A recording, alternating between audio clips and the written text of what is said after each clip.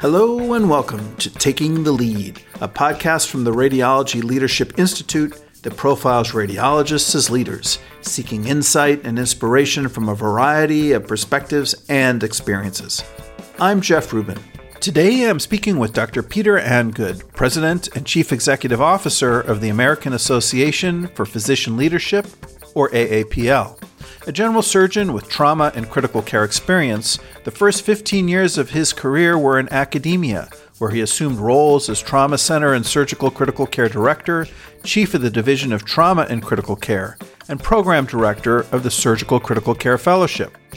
In 2005, he left academia to assume the role of Vice President and inaugural Chief Patient Safety Officer with the Joint Commission, which led to subsequent roles as Senior Patient Safety Advisor to the National Quality Forum, Chief Medical Officer of General Electric Healthcare's Patient Safety Organization, and Program Lead for Patient Safety with the World Health Organization.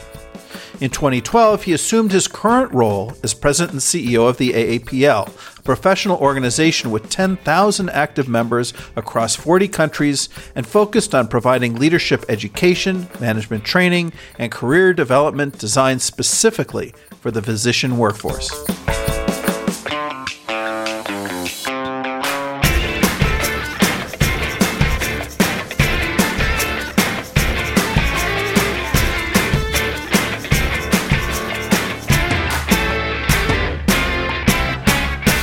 Peter, welcome. Well, thank you. I look forward to our conversation today.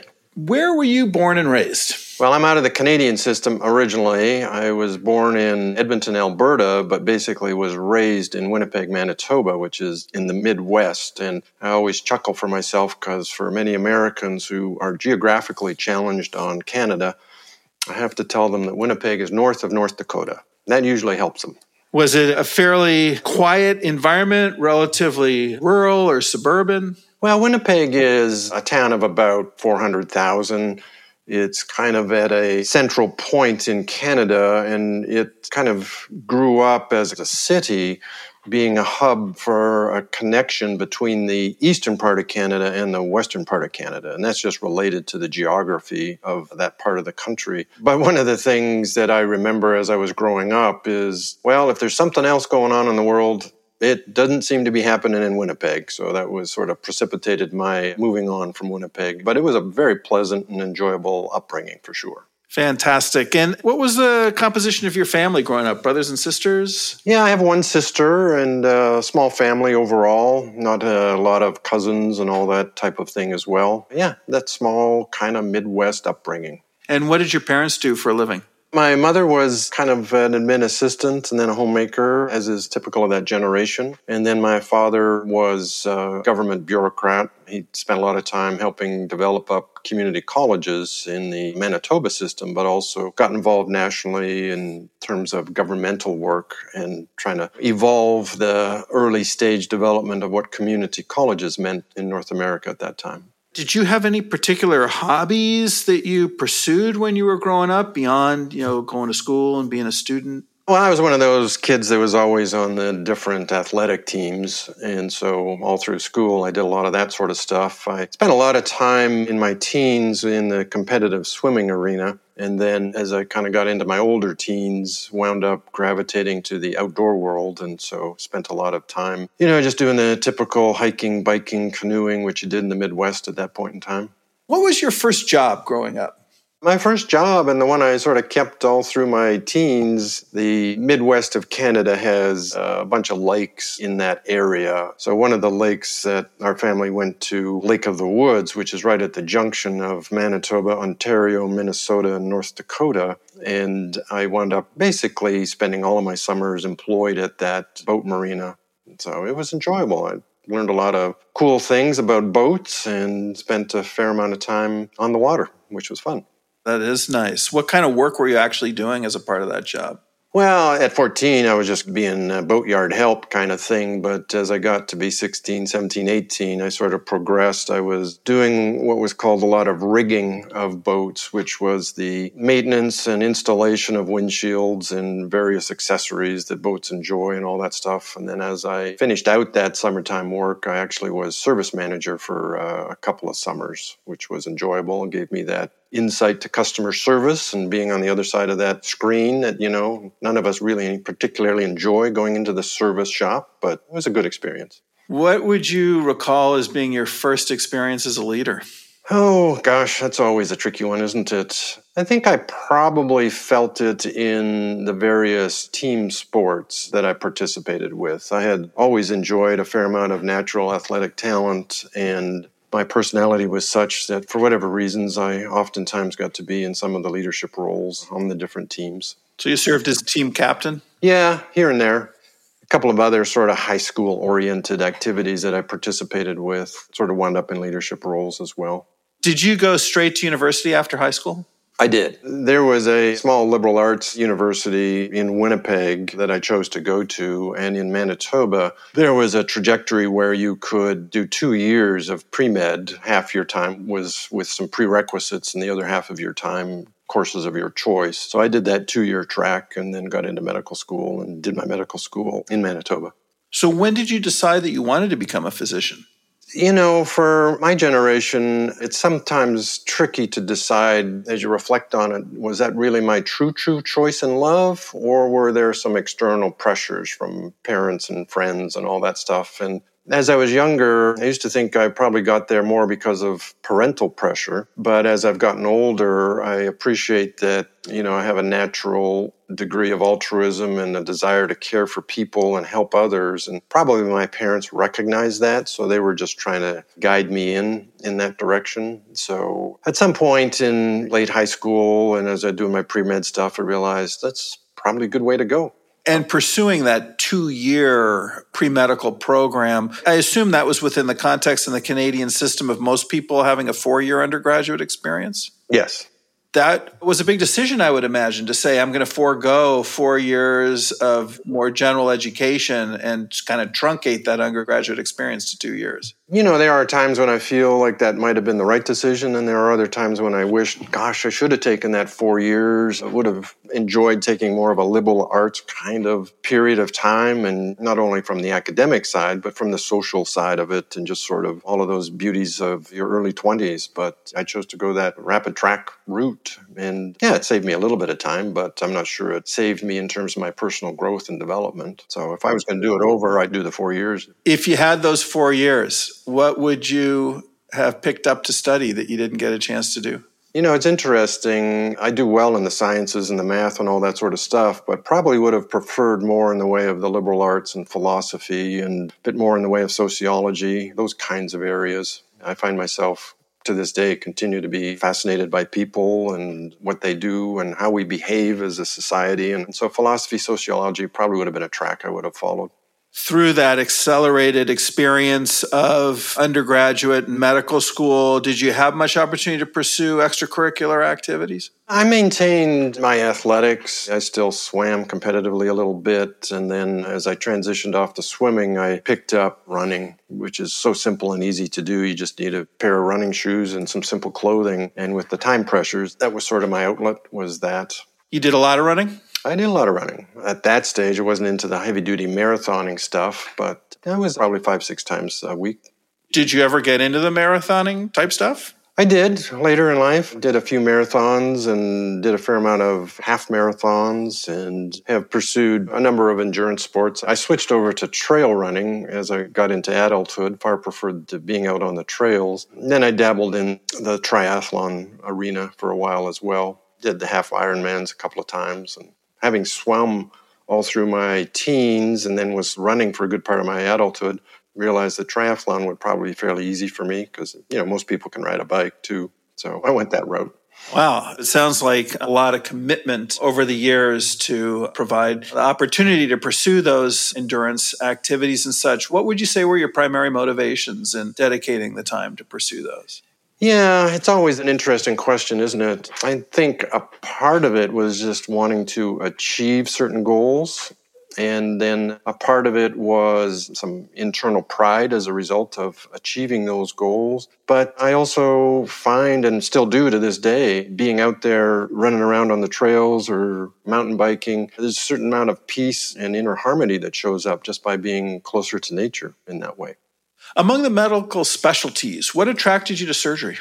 Yeah, interestingly, as I said, I was interested in philosophy and sociology and people behavior. So in my earlier clinical exposures, I thought psychiatry was going to be of some interest for me. And then I did my psychiatry rotations and realized that that really wasn't for me. Subsequently, right after my psychiatry rotations, I did a general surgery rotation as a student in a smaller town. It was like a one surgeon town, right? There was just something that clicked with surgery. It became much more of a tangible thought process. There was a recognition that, you could make your diagnosis fairly quickly. You could decide what needed to be done. And then you got to do something about it in a tangible sort of a way. And I enjoyed that thought process and the abilities to affect a treatment plan, if you will. And then I recognized at that time as well that the patients were just so appreciative of what was being done. And so I enjoyed that patient type of interaction. And I think that experience was probably the main driver for me to choose that specialty. It just clicked in terms of my aptitudes and natural skill sets. Take us through your journey through surgical training from residency through fellowship in your chief year. It was interesting. So, as I said earlier, one of my driving forces when I was growing up in Winnipeg was recognizing that something else was going on in other parts of the world. So as I finished out medical school, I was one of the relatively few in my class that decided to get the heck out of Dodge. So I interviewed around in the Canadian system and was fortunate to get matched at McGill and entered into the McGill surgery training. And the way that was set up at the time, in your first 3 years, actually, you were able to rotate through a variety of the different surgical specialties. So you got to do some neurosurgery and orthopedics and emergency medicine and plastic surgery, all the surgical stuff. And I found that very intriguing. I actually toyed with neurosurgery for a short bit, but then realized that that wasn't going to be mine. And then we also, in that McGill system, it was a 5-year program. The middle year was a lab year. And so I spent a year doing some research on a rat study, basically inducing colon cancer in 120 rats. And then I had a control series and was trying to manipulate their colonic flora to see if there was any changes. And that was an interesting experience and proved to myself that I really wasn't a lab scientist, but, hey, it was a good experience. And then at that time, there was a connection between McGill and the University of Miami, of all places, for some reason. I think it just went back to a couple of chairmen kind of knew each other. And I felt that I was wanting a broader experience. And so I chose to go down to Miami as a 4th year. Did a fair amount of trauma surgery and some general surgery in that year, an ICU rotation. And then the surgical ICU guy, Joseph Vetta, offered me a job to stay on as a fellow while I was still there. So I was a little bit out of turn, and the folks back at McGill said, okay, fine, stay down a 2nd year. So I did a full fellowship in critical care with Joseph Vetta and that whole team. At the time, Joe's program was probably the best one in the country for surgical critical care, so it was quite a privilege to be in that arena. And those 2 years were the mid-'80s, right? So that was also the time of the cocaine wars in Miami. And so the amount of violence-related trauma that was coming in was pretty darned high, and there was some pretty weird stuff. We were at times processing 20 to 30 cases a day and operating on half of them, which is high volume. So as I finished up those 2 years, then I went back up to Montreal to do my chief year back in the McGill system to finish out. I got a job offer at the Leahy Clinic in Boston, but my wife needed to finish some of her own education. So I chose to stay in the Montreal area and did some junior faculty positions with a couple of McGill hospitals in the Montreal area. Before we visit your activities after training, I just wanted to explore a little bit about your training. You mentioned the remarkable environment in the mid-'80s in Miami. I wonder if there's any reflections you have in comparing and contrasting the practice of medicine from the trauma and surgical critical care perspectives that you experienced at McGill in Montreal versus in Miami. Yeah, no, I'm happy to do so, and that'll kind of lead into why I stayed in Montreal initially, but then moved on. And the exposure in Miami was powerful. It wasn't just the volume of trauma that we saw and all that sort of stuff. It was important for me to just see the contrast in how the different healthcare systems and the delivery systems worked. The Canadian system, Even in the academic places, such as McGill, very often it was still kind of a private practice orientation of the faculty. And as residents, you participated in those practice environments. And you got some exposure to the intellectual and academic side of it. The McGill folks would probably take that as a harsh comment, but when you contrast it to what was going on in a place like Miami, which was a county-based system, I was at Jackson Memorial, and so there was really quite a larger, more eclectic catchment of patients, and you were more dependent on just what was coming in through that county-based system. Yet the academic approach of the faculty, to me, I felt was at a higher and different level than what I was seeing back in McGill. There was a lot more in the way of journal clubs and challenges to think academically and intellectually, to think about doing clinical research projects. And yeah, there was some of that back in the McGill system, but not to the same level. Interestingly, as I learned, however, I sort of minimized my Winnipeg, Manitoba experience, but it turns out that some of the very early adopters to trauma system development and ICU system development actually were in Winnipeg, in the Canadian system, far more than some of the other cities in Canada. And so it was kind of a moment of pride for me, because at that age, I thought, I was just coming out of this little podunk city in the middle of Canada. But then to hear some of the names of the University of Manitoba faculty parlayed around in the Miami system in terms of ICU and trauma care was kind of a moment of pride, actually.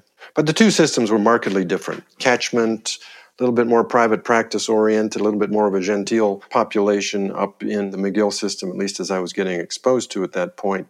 And then this strong county-based system down in Miami and the intellectual approaches. And I remember even back at that time, not understanding, but appreciating that the economics of the two systems were significantly different. And there was much more attention, obviously, on how to run your finances in the healthcare system in the Miami side than there was up in the Canadian side. And that was confusing to me. And then just one other little quick anecdote, Jeff. It was also in Miami my first true experience in appreciating where healthcare leadership functioned. And it was as a ICU fellow. There was a bad trauma that came in the middle of the night, needed to come out of the emergency department and come up into the ICU. And as typical of ICUs, they sort of look at who's already in and who we could transfer out so we could bring the bad one up. And so we did all of that. And I was functioning fairly independently as a fellow. And so the faculty who was on that week was Joe Savetta, actually. And boy, he reamed me out. He just reamed me out for bringing that sick patient up. And the reason he did was not because of bad clinical care, but he had wanted that patient to stay in the emergency department to put political pressure on the administration for them to appreciate how catastrophic it would be if a really, really sick patient stayed in an emergency department. And they were trying to address the issues of systems throughput from emergency room to the floors to the ICUs and on through. And so he was trying to provide an example case of what could potentially go wrong if we didn't have better throughput. Because on the ICU side, every time you're transferring someone out in the middle of the night, you're putting that transfer case at risk, right? And that's not fair to those cases either. So I remember thinking at the time, I got a little heat there, but it was interesting. It is interesting, and it also begs the question, to what extent was the patient that you ultimately transferred to the ICU potentially going to be at risk if they remained in the ED, where resources might not have been the same for his critical status? My way of thinking at the time, and partly why this story has stuck with me, is if we had left that case down in the ED, that case would have died down there. And that was shocking to me. So here I am getting reamed out from an administrative political perspective, and yet that case probably would have succumbed downstairs. So how do you look back upon that at this point? Weighing, the imperatives as a physician leader within a healthcare organization to help the organization move forward versus, what could have been a fatal decision for this patient.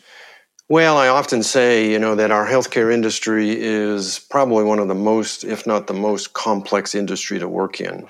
And these larger healthcare delivery systems have complex systems and processes in them.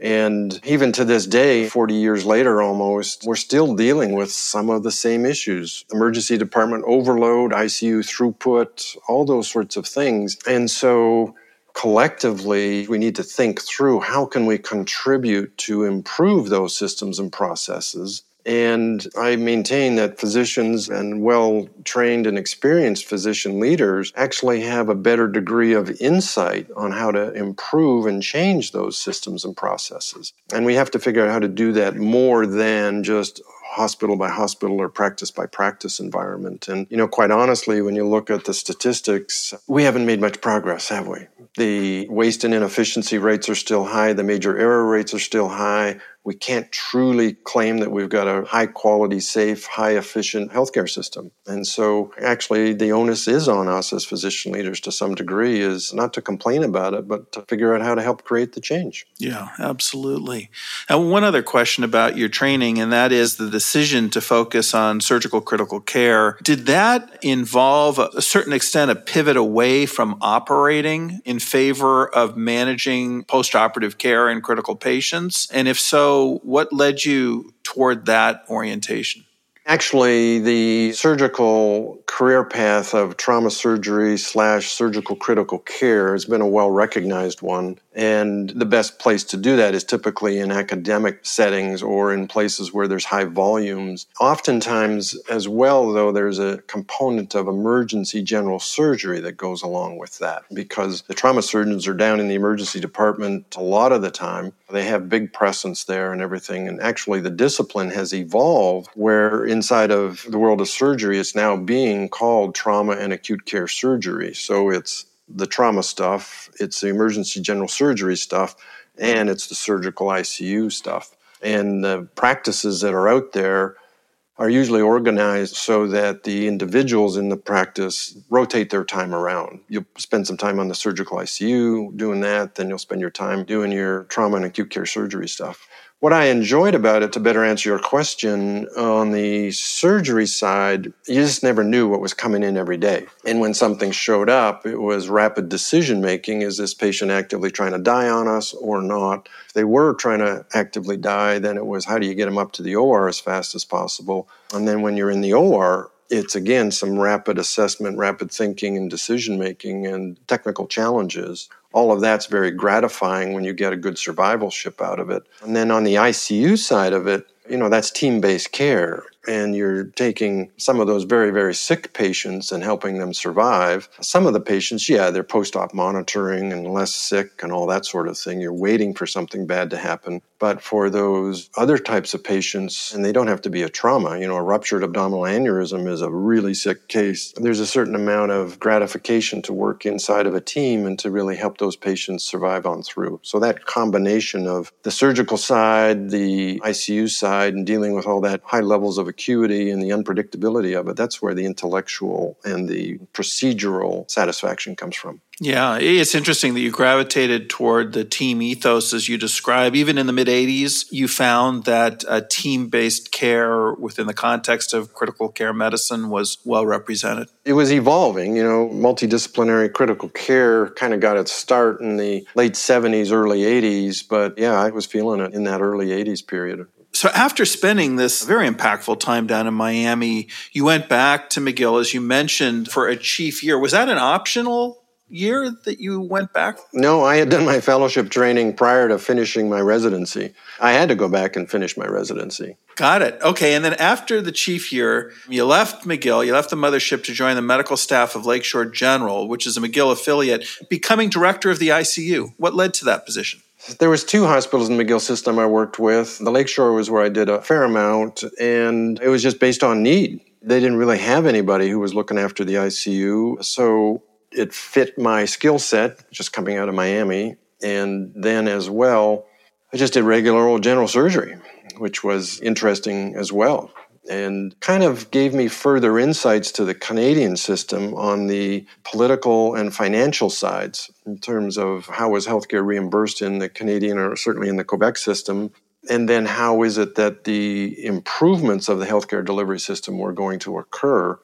It was interesting at the time in Quebec, the concern was the distribution of physicians and surgeons in the province. And so there was an incentive plan. If you went to certain outlying areas, you would get paid 125% of the fee schedule. If you stayed in the urban areas, you'd only get paid 70% of the fee schedule.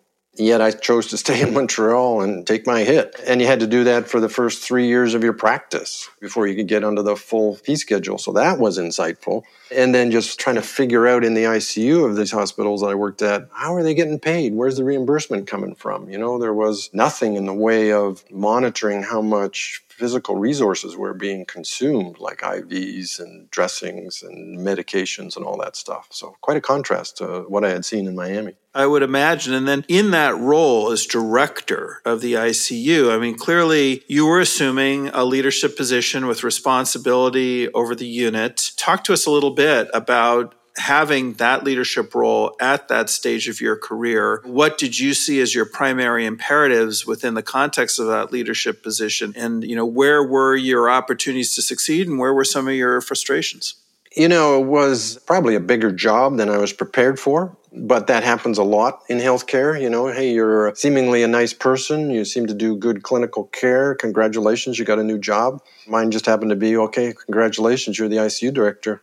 And I was initially struggling with, I had all this high power, high performance ICU experience down in the States. And then I was in a hospital in the Montreal area that was far more traditional, far more conservative, not really used to sort of leading edge critical care approaches. Several of the nursing folks were like 20 years in that ICU, not used to a lot of change. And a lot of the physicians and surgeons in that hospital similarly were conservative and not used to that sort of high-end leading edge. So trying to navigate and find the pace of change that could be navigated in an environment like that was a learning experience. It's not only to understand resource management, interpersonal skill development, just how to do change management in an environment that's fairly stuck in its ways.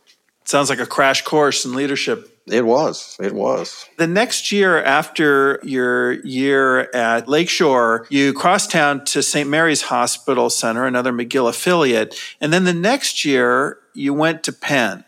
Then 2 years later, to Georgia Baptist in Atlanta, where you stayed 3 years before heading to Yale New Haven Hospital, where you served as director of the surgical ICU for 4 years, and then to WashU at Barnes Jewish Hospital in St. Louis as director of the Trauma Center for 2 years, followed then again by 2 years as chief of the Division of Trauma and Critical Care at the University of Massachusetts. So in a 15-year span, you were a faculty member with 6 different universities across 5 U.S. states and 1 Canadian province. That's quite an odyssey. Help us understand your approach to your career through those years. Well, some people would say I can't hold a job, right? And so the McGill side, I actually wound up working in both of those hospitals simultaneously. And so I wasn't bouncing around. And then as my wife at the time finished her education, I had recognized that the Canadian system was not at a stage of maturity which could support my skill set of high-end trauma, high-end surgical ICU. It was in part the financial structure in the Canadian system and how systems were supported. Not every province, let alone regional care inside of the cities across the country, were even thinking about trauma care at that time. And organized ICUs were just here and there across the country. And at that time as well, there were only 16 medical schools. So if you were going to do academia in Canada, you kind of picked your spot, you stayed in that place, and you waited for your turn. And part of the appeal of coming back down to the States was there's far more opportunity to do lateral moves and to progress in your career track just because of the number of academic centers, the number of different kinds of healthcare delivery systems. And so I chose to say, okay, well, let's go back to the States and try to get into that area. And so I was fortunate in getting into Penn, yet it was a bit of a culture clash for me because I had mentioned, I recognized the difference between the McGill and the Miami systems. And then having spent a couple of years as junior faculty in a McGill kind of general surgery practice to go into the Penn system, hard, high-end academic productivity pressures. And as a young guy, it just didn't quite mesh for me. At the same time, and some of these decisions that you just described actually were related to my trying to run the dual careers with my wife as well. She was a PhD epidemiologist, and when we were at Penn, she was having a hard time finding some opportunity in the Penn system at that time. And so as I was recognizing I'm just not quite fitting into this Penn system right now, she was looking at the CDC down in Atlanta to sort of think through, okay, how can she expand some of her own roots within the epidemiology world? So I wound up at this Georgia Baptist place, an MCG, Medical College of Georgia type of an affiliate. And it was actually a nice stop because that academic environment was a little bit more akin to what I had experienced in the Canadian environment. You know, a fairly heavy dose of private practice and some academia, great surgical training program, and I was able to get a lot of responsibility. I had good close affiliation with the emergency medicine group there, and at the time, that center was trying to rebuild its trauma program, so I came in to help do that, and we were running the only helicopter flight program in Atlanta at the time. Even though we were in the shadows of Grady in Atlanta, we were still actually fairly busy from the trauma and the critical care perspective. So it was a good couple of years. My wife got to gain some great experience within the epidemiologic world of CDC. I was able to sort of regroup in terms of, okay, I'm down in the States. What's the environment that I really need to play in? After a couple of years, though, we realized that this Southeast is probably not for us and where we want to bring our kids up. And so we looked back into the Northeast. I was, again, fortunate to get into Yale, and my wife was able to get into the Yale system as well. So we went up there, and Yale was great. It was a great, great time. There were some leadership changes in the Department of Surgery at the time after I'd done my 4 or 5 years, and then I was recruited heavily to go over to WashU.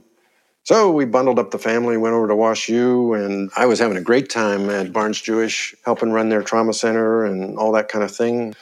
My wife was doing okay, but really wasn't enjoying St. Louis. And so it was, again, this dual career clash that was setting us up in terms of trying to relocate back into the Northeast. And a good friend of mine from Yale days had taken over as chair of surgery at UMass, and so he recruited me hard to come back up there and do that. So those were those trajectories. Then as I was into that UMass system, it was a tough time for UMass at that time. My buddy only lasted about 2 years as chair of surgery, and all the folks that he recruited in, we all decided to leave. And I had come to a point where I was starting to think more about systems and processes and less about clinical care.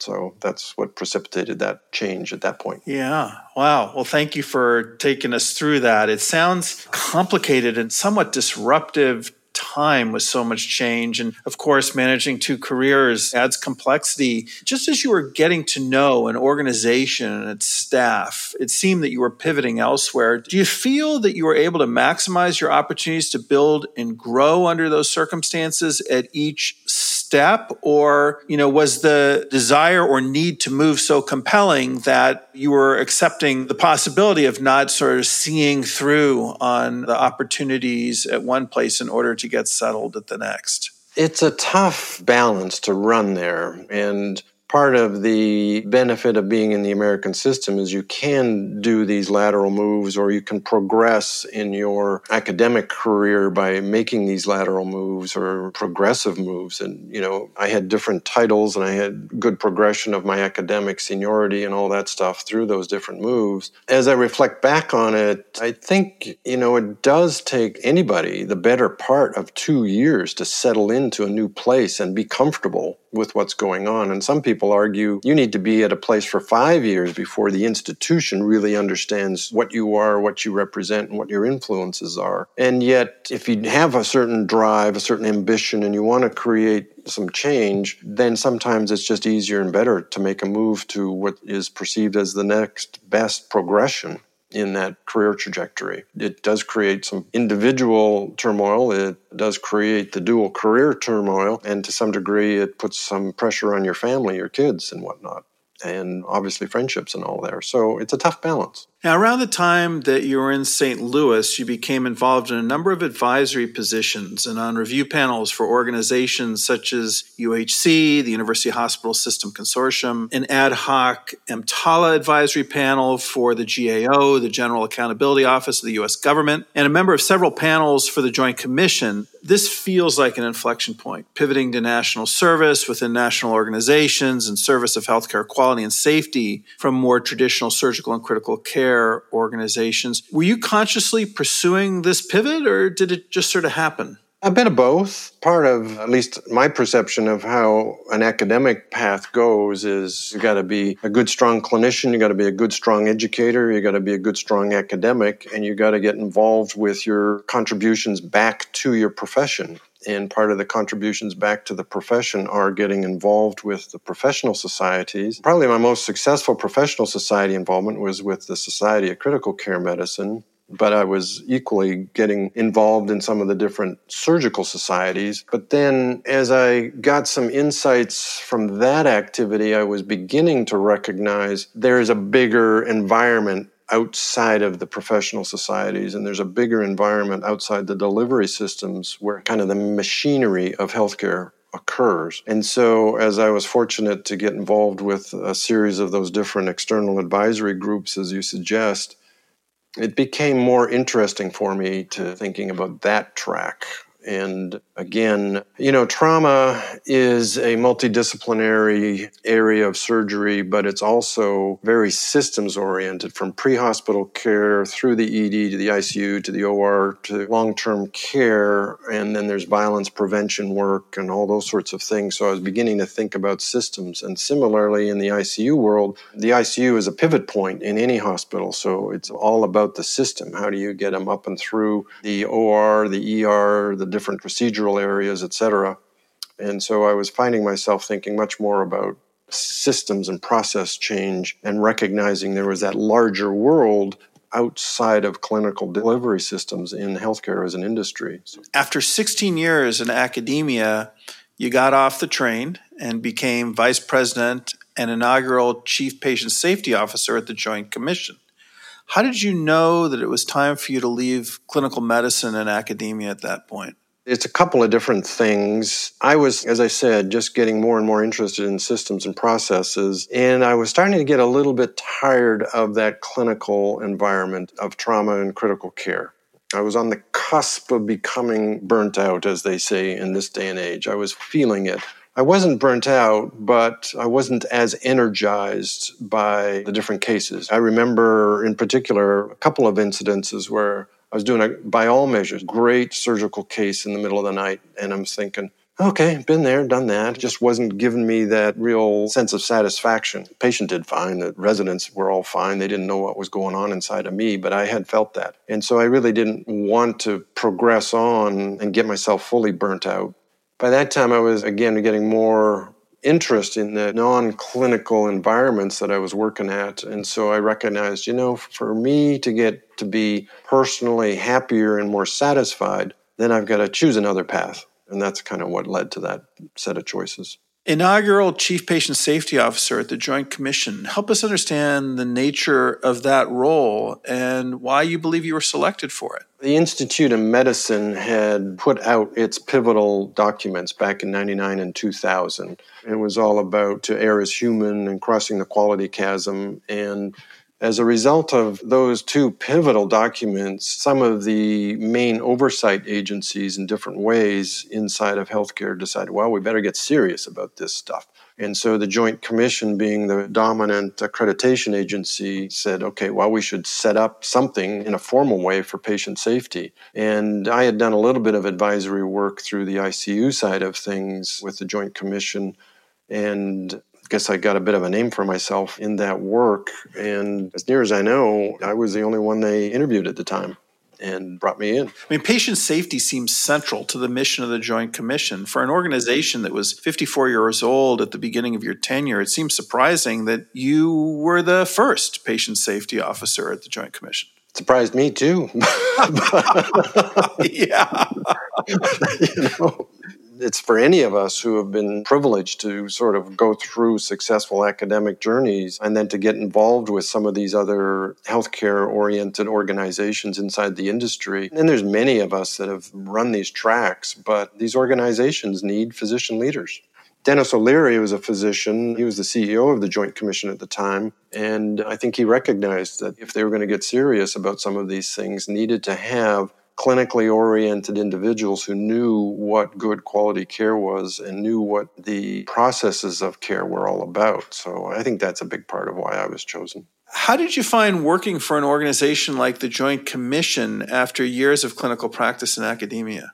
You know, the trauma and critical care environment is shifting gradually, but during my generational time in that type of academic clinical world, it was very much kind of a command and control environment, right? You got to be the boss and you had these teams around you and all those sorts of things. And so to go into the Joint Commission, it was a bit of a culture shock because there were a large number of teams inside the organization. Many of them didn't really truly understand how clinical care was delivered. And yet they were strongly committed individuals to the mission of what the Joint Commission was trying to accomplish. And so I had to be very adaptable. You know, the command and control stuff was not going to work. And so that's when I really started to appreciate, you know, if I'm going to succeed outside of my clinical environment, then I've got to adapt my own approach as a leader, as an individual, and really unlearn that 20 plus years of what med school and residency and my clinical work had taught me. Were there any strategies in particular that you might highlight that you found important to pursue in order to be able to be effective within the context of the culture that you just described? Yeah, you have to be able to really tie into your own sense of altruism and idealism as to why you would take on a job like that. And then be prepared to sit back and listen and learn the environment that you're working in, and then to adjust to that culture, that environment. And as you get that adjustment occurring, then begin to draw on your altruism and your idealism and interject your viewpoints in a fashion that is effective with communication. And so a lot of it is listening, learning, and then really trying to be a cooperative, collaborative team player in those types of environments. Because just because you got an MD after your name doesn't mean you're the boss. So you remained at the Joint Commission for 3 years. A little bit longer than that. Oh, okay. 4 years? Yeah, 4 or 5 years, something like that, yeah. And after that, then you began a 3-year period where you founded PBA Solutions Insight, serving as its president and CEO. During that time, you also were serving as senior patient safety advisor to the National Quality Forum and also served as the chief medical officer for GE Healthcare's patient safety organization. There's a lot to unpack there in all of that. Tell us first about PBA Solutions Insight. Why did you found it and what was its purpose? Yeah, you know, it's interesting. I think I'm one of many who, when they hit mid-career and they're sort of trying to sort through what a next stage is or what a next transformation is, one of the kind of almost reflexive sorts of approaches, well, I'll just set up my little consulting enterprise here, right? And let's see if I can make that thing grow. That was kind of the initiative for that. I enjoyed my time at the Joint Commission. We did not only the national accreditation work, but we did a lot of international stuff. And that's where the World Health Organization activity got active as well, because WHO, similar to the Joint Commission, had said, wow, gosh, we better pay attention to the safety stuff. So WHO was opening up a lot of that stuff. And many years doing that and gaining some insights, it gave me the sense that, okay, I've got a fairly good personal brand. I've got a good set of skills. Why don't I try this consulting thing? And so I opened that up. I was fortunate to get started with the National Quality Forum and take on that patient safety advisory role. And then that nicely coincided with the federal government launching its patient safety organization of activity. And GE at the time decided, well, we should get into this PSO stuff. And just through the relationships that I had developed over time, I wound up being able to help them get that PSO stuff working. It was an interesting time, and what I appreciated is, one, I didn't think that the personal consulting business strategy was going to work for me. You just have to spend an awful lot of time marketing and pitching yourself, and the actual amount of work time is relatively low in the number of hours per year. But I had been fortunate and able to do those contracts with the NQF and GE. The GE experience, large, multi-billion-dollar international company, big footprint in healthcare, and yet I appreciated, I don't think they really understand healthcare, which was disappointing. It's all about getting the devices into the industry and all that sort of thing. So I knew that for-profit side of healthcare wasn't going to be for me either. And then the combination of exposures to Joint Commission International, WHO, National Quality Forum at the time, and still is, National Quality Forum is heavily dependent on federal funding sources. So I wound up thinking, it's kind of cool doing all this policy development and implementation stuff, but none of those groups truly knew and understand the front line of healthcare. And I wanted to get into that gap zone between that front line and all that policy development and implementation stuff. It seems like within the context of all those roles that if anyone could be poised to really influence change by opening an organization's eyes to the realities of the front line of clinical care, as you just described, that you were there. You were primed to do it. Was it just that being one man with a huge organization and the inertia of culture, that it was just so big to undertake? I mean, do you feel that you were able to make some lasting impact in these organizations by striving to expose them to the sensibilities of frontline clinical care? Yeah, I wish the impact had been larger and bigger, right? And there's many of us as physicians who've tried to transfer into some of these types of organizations. And most folks, I think, are similarly minded. They're altruistically driven. They want to create larger scale change, and they're looking for leverage points in order to create some of that change. I've been very fortunate in terms of the trajectory that I've been able to go through. Do I wish I could have created larger changes in each of those places? Well, I made the change that I was able to during the time I was there. And others were then able to leverage what I had begun to put into place. And I think that's similar for other individuals who are physicians who go into these types of roles, whether it's governmental agencies or the for-profit sector or some of these other sectors like an accreditation group or the education hierarchy that's out there as well. So I think it's recognizing that you have an opportunity that's unique coming in as a physician with a leadership role, to leverage it as best you can, but then to recognize that others are going to have to build on what you've left in place. Yeah, no, I think that's well said. And I think that it's also probably valuable to emphasize the other direction of impact, and that is by being exposed to organizations such as the ones you were a part of, by being exposed to high-performing individuals within those organizations who've committed their careers to the pursuit of the business that those organizations pursue, that you learn a great deal about other important actors within the context of healthcare industry and healthcare economics. And at some level, that will help to inform how you approach activities moving forward. Very well said yourself, and you're absolutely right. As we said a few minutes ago, my shock of initially arriving at the Joint Commission and realizing, gosh, I can't use this command and control stuff anymore, so I got to ditch that.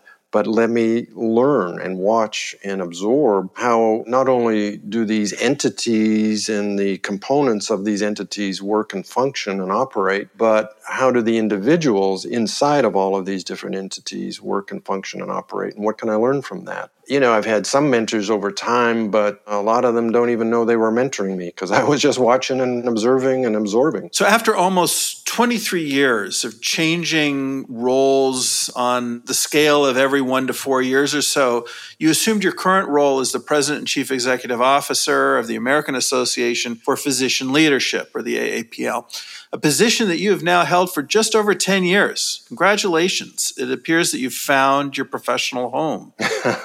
Yeah.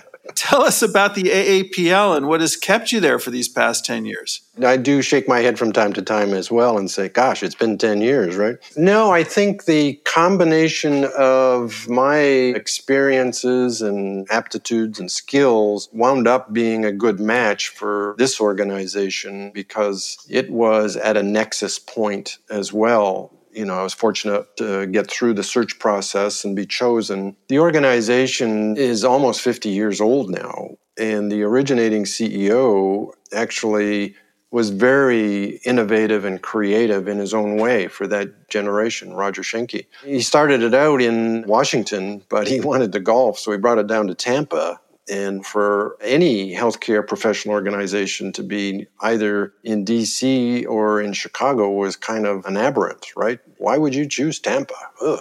I mean, there's a few professional societies that are out and around in the different parts of the country, but most are in those two cities I just mentioned. But Roger then led the place for, 37 years or thereabouts, and was very creative and innovative in evolving the organization. But the board really wanted the organization to be taken to its next level. And they had, as an organization, wound up focusing predominantly on mid-career docs who were going to want to do some type of management or administrative role in a hospital or healthcare delivery system. And as their original name implied, American College of Physician Executives, it was all about generating physician executives who were going to do those types of roles.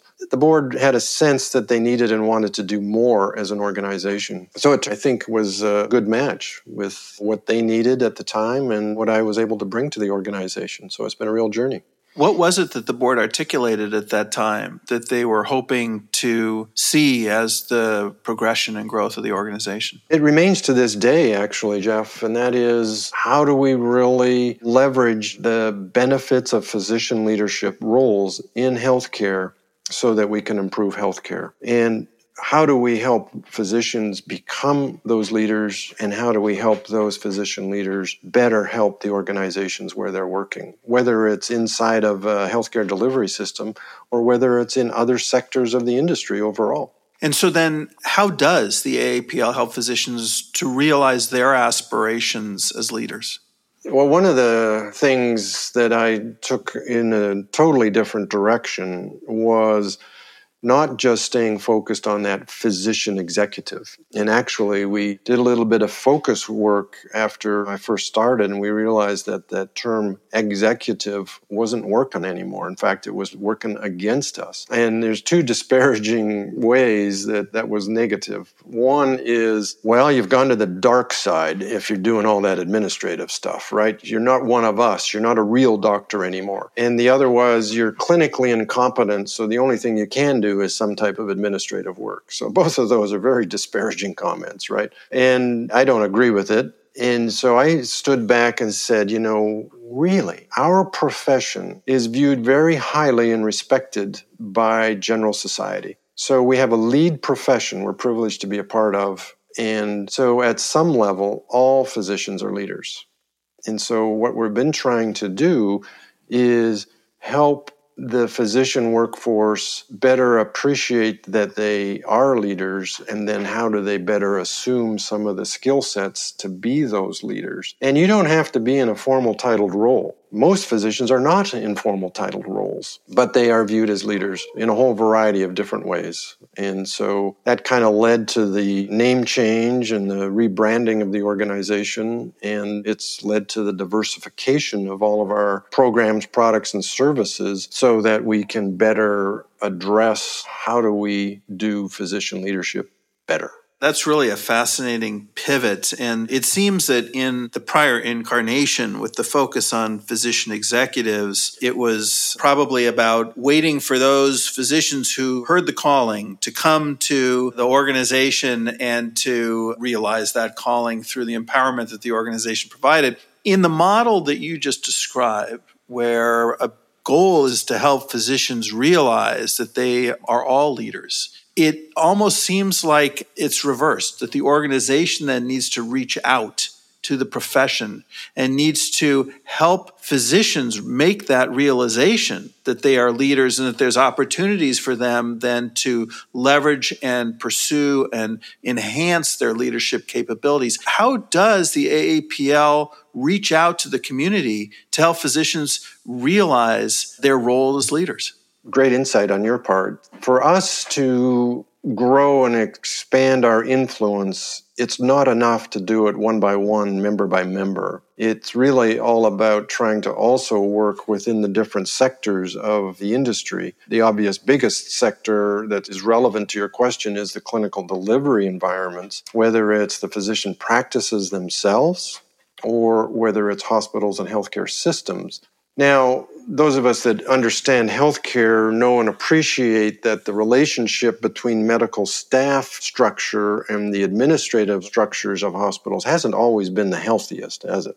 And so we are currently in a generation, though, where more and more physicians are being employed by these hospitals and healthcare delivery systems. There still are the volunteer medical staff structures in many of these places, but I think even in the 10 years I've been in this job, there's a much stronger market demand for having well-trained, experienced physician leaders in hospitals and healthcare delivery systems. And so many hospitals and delivery systems are beginning now to want to have this type of training and exposure and experience for the physicians in their environments. So we actually do an awful lot of institutional work. We call it our AAPL Solutions program. And so we set up professional development initiatives inside of hospitals and delivery systems and practices all around the country. And that's from small critical access places to very large academic centers all around the country. And it's a combination of offering psychometric assessment tools that reflect our competencies that we've embraced for physician leaders. It's offering up all of the information resources that we have, which are a couple of journals, newsletters, books, and podcast series, etc. And then it's all the different types of educational programs that we have. And for those that are interested, then we try to get them through to our main credential, which is that Certified Physician Executive Credential, the CPE. Tell us a little bit about the CPE and how it is earned. Yeah, so it's quite a well-recognized credential in healthcare. A lot of universities have executive master's programs in different types of healthcare, yet the CPE credential is different than a master's. A lot of the master's programs out there are kind of theoretical, don't necessarily have a lot of practical experience, whereas our credential, it's 170 plus hours of coursework. And a lot of it is far more oriented towards how do you really perform best inside of a healthcare system. And some of it is management sorts of things, finances, accounting, HR practices, and then other parts of it are all about how to be a better leader. The majority of those 170 hours of coursework hours are kind of dictated by our curricula strategy. Our curriculum is competency-based that embraces a variety of leadership skills that we think are important. And then it is sort of finished out with a very intensive 3.5-day capstone weekend where folks come together. It's a very detailed weekend where it's a combination of people developing their leadership philosophy, interacting with a group of cohorts to try and best learn what their skills are or aren't. How do they improve that? And then they as well have to articulate what their project is when they go back to their home institution and how is that project going to impact that institution. And to a person, that capstone weekend is transformative. It's just a privilege to watch them come out of that weekend and they are so energized to create the large-scale change. And then there's good long-term relationships with these people because of that energy and that transformation that they go through. So that CPE is a powerful tool. It sounds like it. Now, who teaches most of the AAPL courses as a part of the CPE process? Yeah, we've got 85 plus different courses. Many of them are oriented towards, this competency-based learning strategy. Not all of them are part of the CPE curriculum. And we have another track, which we call the fundamentals. That's a cluster of courses where for those individuals who don't necessarily want to get an extensive credential like the CPE, the fundamentals gives them some rudimentary skills to get them through kind of a core understanding of healthcare works and what some of the operational and leadership aspects are. So that's very popular. We always tease, give a physician a textbook and a weekend and they'll come back on Monday and be an expert. So, some people like the fundamentals and then they feel that's enough for them. From the perspective of this educational process and even the transformative nature of the capstone as you described, is this physicians teaching physicians? Is this folks who have more of a expertise in business as a primary domain? It's a mixture, Certainly some of them are physicians who have been CEOs in delivery systems. Some of them are financial experts who are going to teach us the financial stuff. So all of these so-called subject matter experts or advisors are experts in their own way. And they're very skilled not only in the content that they're specialized in, but they're very skilled in terms of how they deliver that content. And we do it in a combination of ways. We do the traditional sort of live education sessions, but we have all of our content in the virtual online delivery mode as well. And then a certain percentage of those courses are done in a combination in the so-called facilitated online, where they're direct with the faculty for a period of time, and then they interact with their peers online, and then there's episodes of coursework that they have to participate in, not unlike many universities do these days. You mentioned that, the alternatives of master's programs such as MBAs or MHAs, MMMs can potentially be a bit more theoretical. One aspect of those programs is exposure to a diverse student body. How does the leadership training focused exclusively on physicians avoid an echo chamber effect that misses potential cross-disciplinary awareness and sensitivities? A couple of ways. Let me say at this moment, actually, while historically we've been all about physicians, we actually very much are aware and embrace the concept of interprofessional team-based care, and we very much embrace interprofessional leadership as well. There's a few different models out there, dyads and triads and different sorts, and we've collaborated and participated in a few different initiatives in that way. And we will continue to expand into that interprofessional leadership realm. But to answer your question, for those who are tracking hard in that CPE credential in the capstone, yeah, most of them are physicians, and they're very energized by being together with their peers. However, when we do our AAPL solutions programs at the institutional level, in those cohorts, many times 20-25% of the individuals participating in those cohorts are not physicians. They're nurses, PAs, nurse practitioners, pharmacists sometimes, and other non-clinical administrators in some of those programs. And so we'll need to continue to expand that interprofessional approach to leadership, because very much so, collaborative team-based care and team-based leadership is the direction that everybody's headed. We view the CPE as complementary to the master's programs, and it's not a replacement per se, and so for those that want to do a master's, so be it. But we have a lot of people who have master's degrees who come through and do our CPE, and they oftentimes will say, darn, I wished I'd have done this first, or I wished I'd done this instead of. And we embrace that. We'll get better at articulating the differences and the complementarity of it, but we also work with several universities who accept our coursework as prerequisites into their master's programs. And we have 7 different master's programs that we're in partnership with universities on. And when you try to get those folks who enter that path to then come out with both a master's and a CPE. Now, with a pretty substantial cohort of individuals who have attained CPE and also are serving in major leadership roles, such as being CEOs and CMOs, how do you keep them engaged with the AAPL and growing as leaders? Well, the growing as leaders is important, right? The CPE or a master's, that's just formalized education. That doesn't mean you're finished with your career. And so a big part of our approaches these days is not only the information resource portfolio that we have and not only the educational portfolio, but it's building out that sense of community. And how do we provide ongoing value for them to be interacting with each other? Once you get your CPE, we have some criteria which you can then progress on and become a fellow of the American Association for Physician Leadership. And a lot of professional societies offer fellowships, but you got to earn yours with ours. It's not just a matter of paying your dues. And then in addition to that, we have a special community we call the Vanguard community, where One, it's the opportunity to give back and be mentors to those who are moving through. But probably more importantly, that's where they can get together at that more seasoned leader level and have more of that peer-to-peer interactions and how do you address some of the complex problems that they're facing in their leadership roles. And so it's a very active community in a lot of different ways. And we're, like any association, continuing to look at how can we provide that service better. It's been interesting in my decade or so. When I first started, there wasn't much competition of other entities for AAPL, but in the last 5-6 years, there's a recognizable market demand for physician leadership. And so predictably, there's other types of offerings that are out there for physicians to get some leadership skills, MBAs or MMMs, whatever, being one such thing. But they still need a place to go and hang out, right? Where do the physician leaders go and hang out?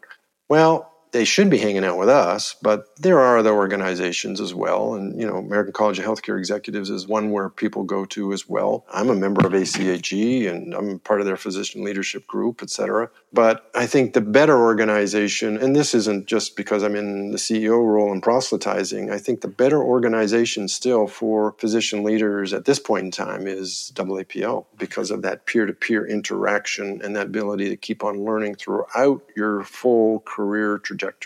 Now, within the context of your role as leader of the AAPL, I'm interested in a little bit about the organization itself. How large is the organization? What is the makeup of the workforce? We have about 30 FTE, and we have a number of individual contractors as well. And so between the staff allotment and the contractors that we work, it approaches 50.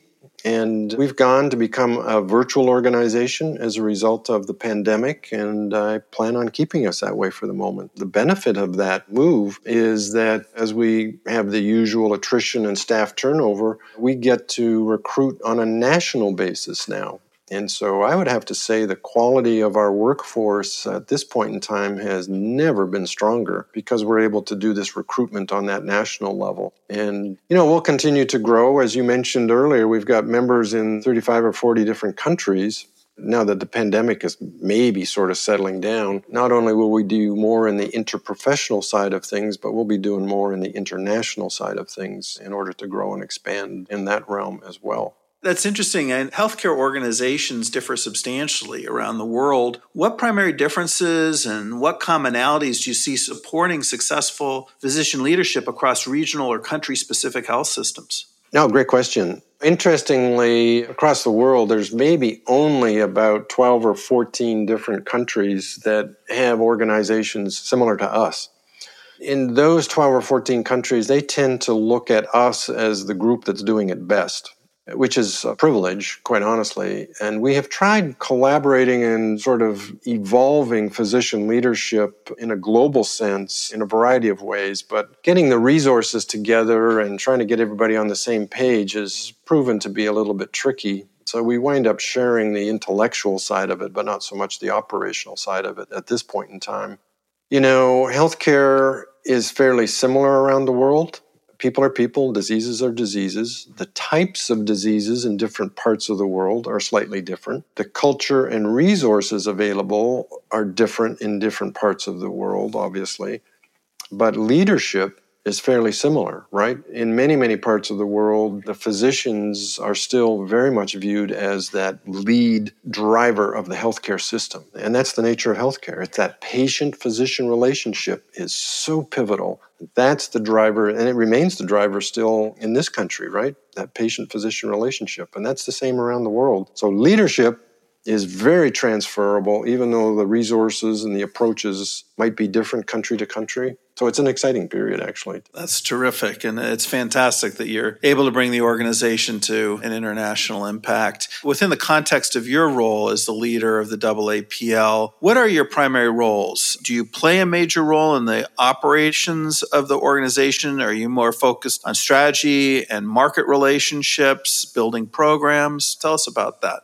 Well, again, I mentioned the quality of our workforce is just the highest it's ever been. And I'm very privileged to have a leadership group with me who help kind of make sure that we're not only operationally doing well, but strategically we're doing well also. So we've got a superb COO, a superb CFO, a superb CIO, and that's my main team. And we meet every day for an hour to hour and a half, first thing in the day. How important that is, I cannot describe. Virtually every single meeting, there's important stuff that comes out of that, both at the operational level as well as the strategic level. Those folks then go on and work with our different directors and staff.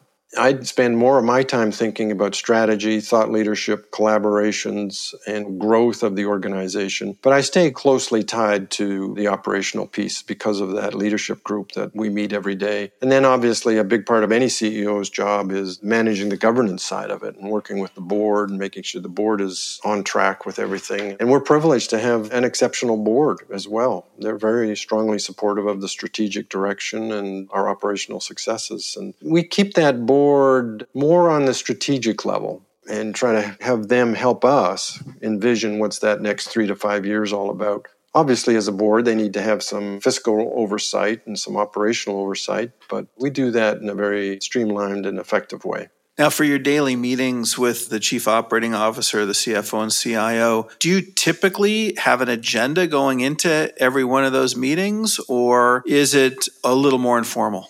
It's a little more informal, and we like it that way because we're always surprised at what comes up every day. It's a combination of, well, darn, here's this hot-breaking topic. What are we going to do about it, and how are we going to address it, versus kind of me asking some of those open-ended questions. Where are we on this? And then as we have the dialogue, it's a very rich conversation. In my own leadership style, I rely on that rich conversation to help make some of the decisions. And they don't have any hesitancy of pushing back on me, telling me, Peter, you're full of it. Just, aren't you listening to us, guy? It's a privilege, actually. I've never been in a leadership group as strong as this one. You mentioned about your leadership style, and you talked about earlier the command and control world of general surgery. At this point, how would you describe your leadership style? It's interesting. When we solicit for new board members, we ask them for a declaration of intent and purpose, and we ask them that question, what's your leadership style? And it's always interesting because people try to put it into one category, and I don't think that's fair. I think contemporary leadership is really about being flexible and being adaptive to what you're working with, whether it's the people you're working with or the situation you're working with or the environment you're working with. So I think overall, it's a collaborative approach that's very much focused upon transformation. And how do you transform the individual approaches inside of your organization, and how do you transform the organization at the same time?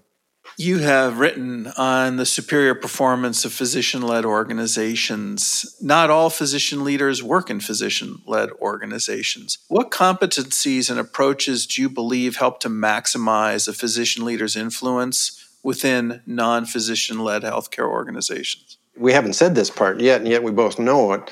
Physicians get no exposure through medical school or their residency training programs on leadership or management skills. And so we come out of our training with a certain implicit bias, if you will, to behaving autonomously and independently because we're used to being able to give the orders and do the command and control. And we have to recognize that. And we have to also recognize, however, that non-clinical leaders have a much different type of leadership development program. The other piece that's contrasting in there is if a young person has decided they want to go into administrative work inside of healthcare, they'll do their undergrad degree, they may get their master's in something, but they're still into the workforce by their 25, right? By the time a physician starts thinking about doing leadership work and administrative, they've already finished 10, 12, 14 years of clinical training. They've spent 5 or 8 years doing practice development, and then they say, okay, now I'm ready. And typically you're close to 40, maybe 45.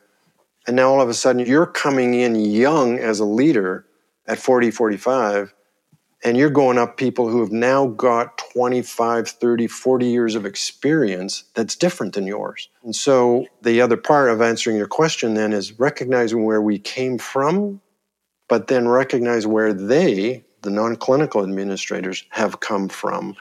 And then how do you reconcile the differences in style and approach? And reconciling that differences in style and approach and experience is not a headbutting session. You're not going to win on that one. So it gets back to being collaborative and collegial and respectful. And quite honestly, we as physicians are not great at it, but demonstrating a healthy dose of humility in the process, because that's what drives the respect. How might physician leaders build influence within non-physician-led health systems? Recognizing that that organization is looking to you naturally as a leader. And that just comes from being able to say you're a physician.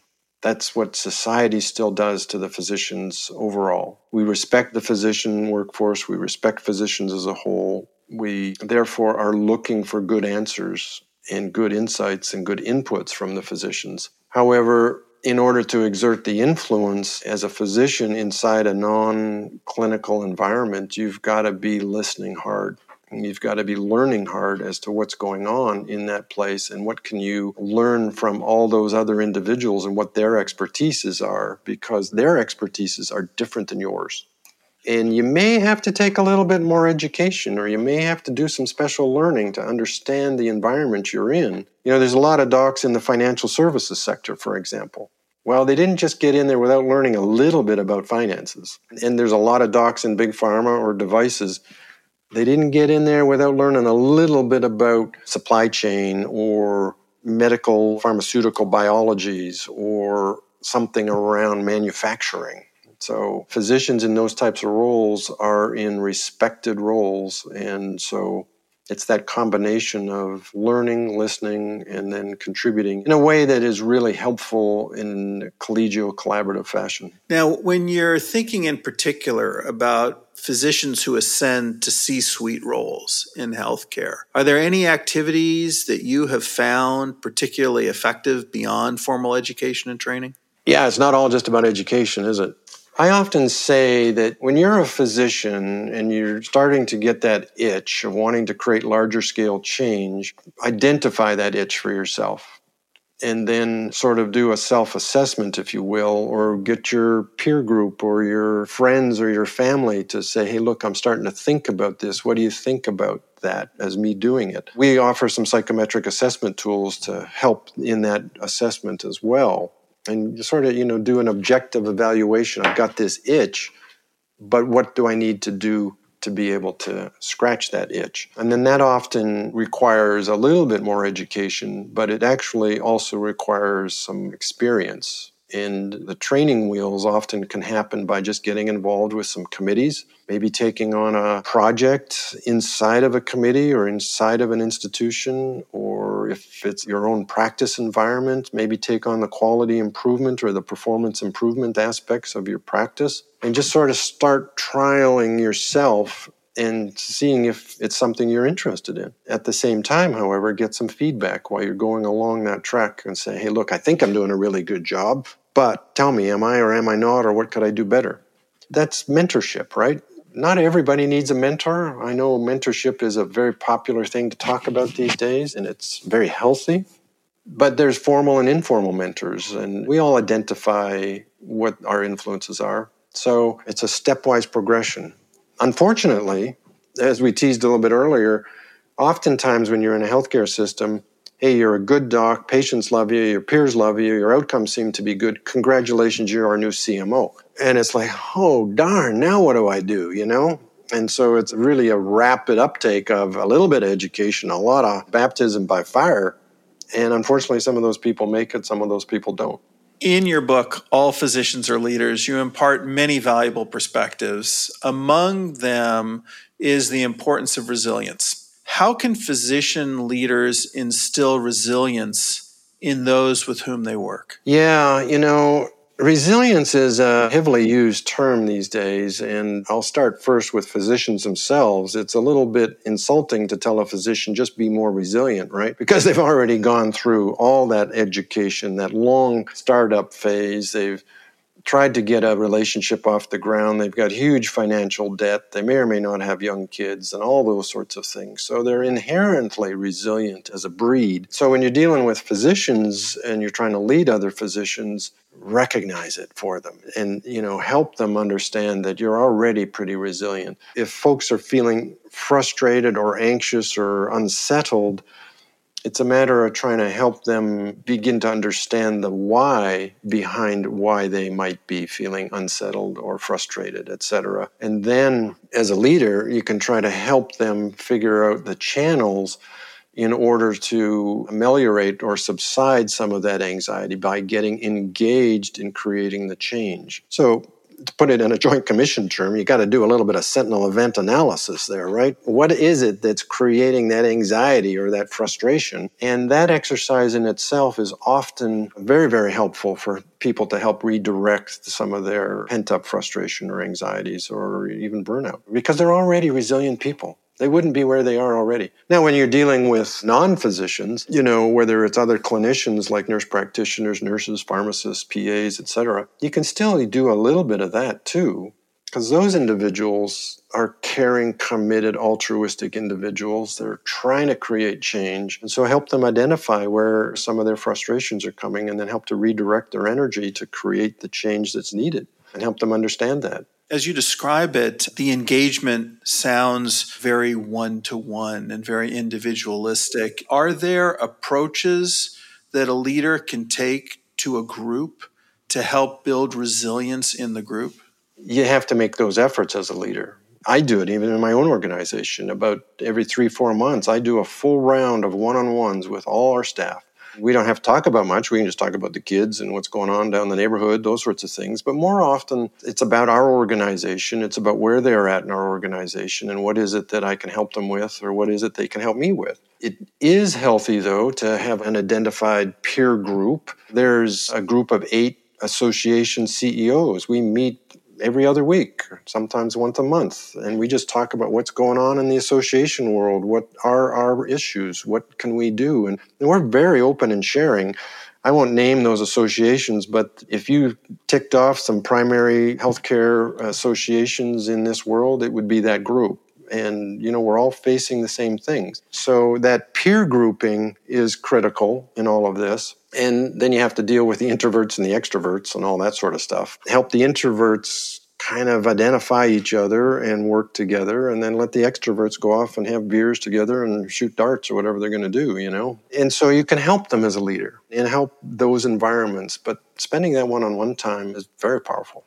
Particularly since the beginning of the COVID-19 pandemic, healthcare workers have been under added stress. And this is compounded by what has been referred to as the Great Resignation. How do you and the AAPL advise physician leaders to navigate these choppy waters in the interest of stable physician organizations and individual physician well-being? That's the number one topic amongst this CEO peer group that I have. And when you follow the general industry, CEO literature and whatnot, it's their number one topic as well. And then, we're going to put them back in the office or not put them back in the office. But healthcare doesn't have that luxury. We got to be with the patients. We got to be in the environment where the patients are taken care of. Yet, as a result of the pandemic, there's been incredible financial duress on the practices, on the delivery systems, and it has sort of shown a dichotomy. There have been some practices that have been very overworked as a result of that pandemic, and then there have been other practices that have been very underworked. And yet, as we know, the anxiety, the stress, the burnout rates were already high, predating the pandemic. The pandemic has just made it worse. And so predictably, there are a lot of people who are going to take early retirement. They're going to try and change jobs. They may even want to change their career. And they may even want to get out of healthcare. And so those numbers are big. And I don't think any of us really have the true answers for that. What I often say, though, is ask yourself, what is it that drew you into this profession to begin with?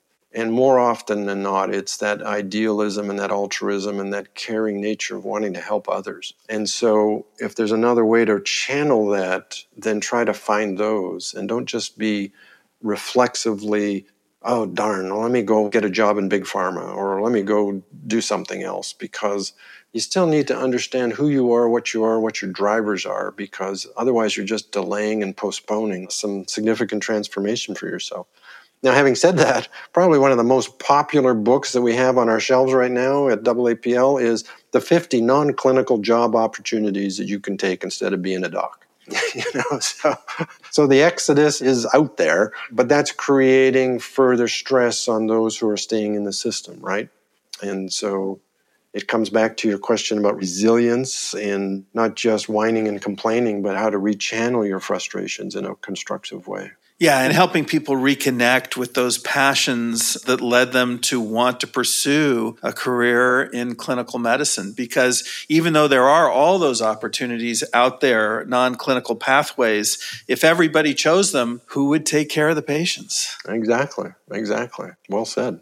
Tell us a little bit about your family life. You have kids? I do. I have 2 girls. Like every parent will say, they're the best kids in the world, right?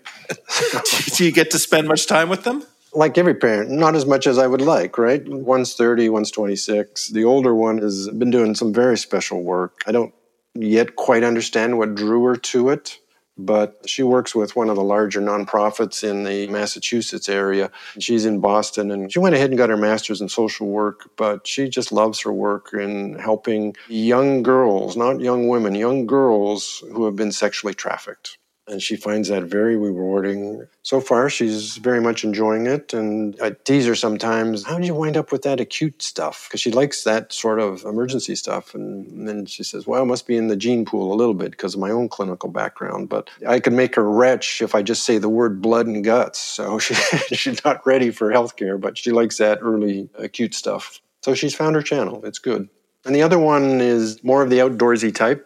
And she has wound up with an environmental studies degree and is out in Bozeman, Montana, and is enjoying herself as an environmental ecologist, as she calls it. And the National Science Foundation has a nationwide long-term 30-year project evaluating the environmental impact of global warming on this country. And whenever she starts to complain about her commute, I tell her to be quiet because her commute is between Bozeman and the upper northwest corner of Yellowstone. And she goes into Yellowstone 2-3 times a week. But she's enjoying it out there.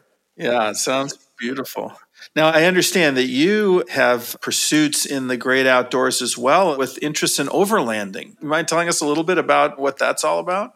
Well, I mean, all through my adult life, I had a strong interest in the outdoors and reconnecting with nature and all that sort of stuff. So I did a lot of those outdoorsy types of activities, the mountaineering, the trail running that we mentioned, and a variety of others, mountain biking, etc. But as I get a little bit older, I'm still looking for other new and different ways to get some of that connectivity. And something that's become somewhat popular in the outdoorsy world in the last few years is this concept of overlanding. And that is basically building out a nice truck or sport utility vehicle or something like that so that you can get out into the off-grid areas and spend a lot of time out there self-supporting. So, yeah, I've built out this Jeep Gladiator truck and have my rooftop tent and all my different things in order to be out there for a week or 2 at a time and just enjoy the great outdoors. What has been one of your most intriguing or exciting experiences overlanding in that vehicle?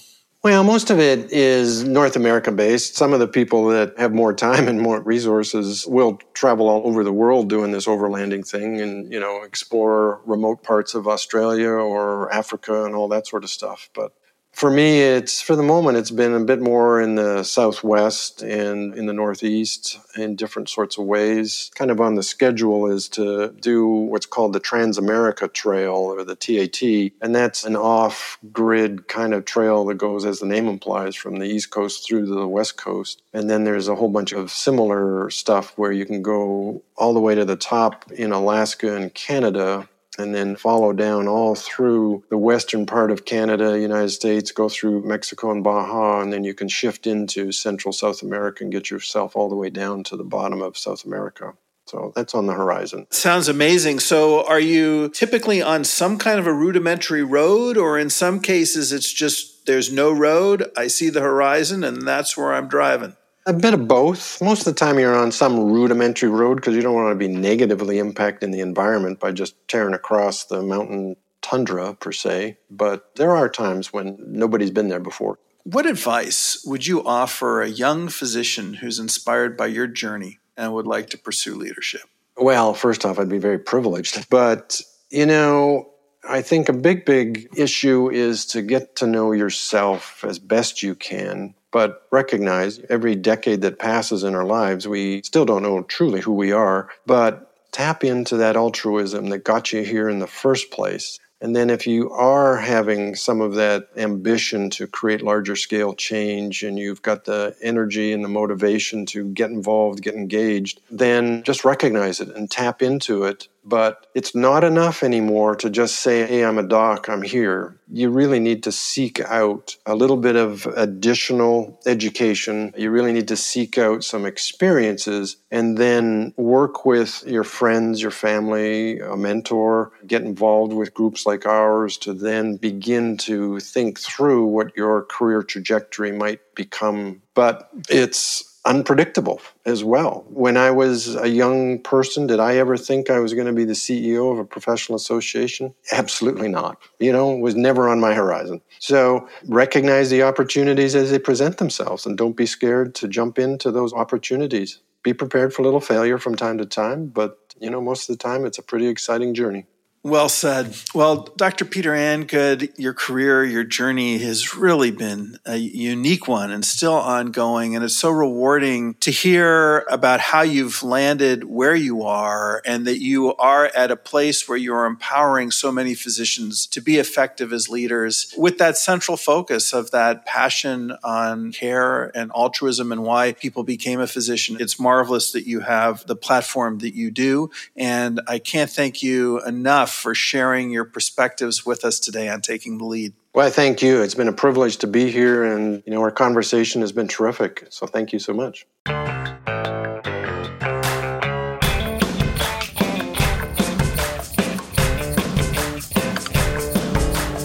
Taking the Lead is a production of the Radiology Leadership Institute and the American College of Radiology.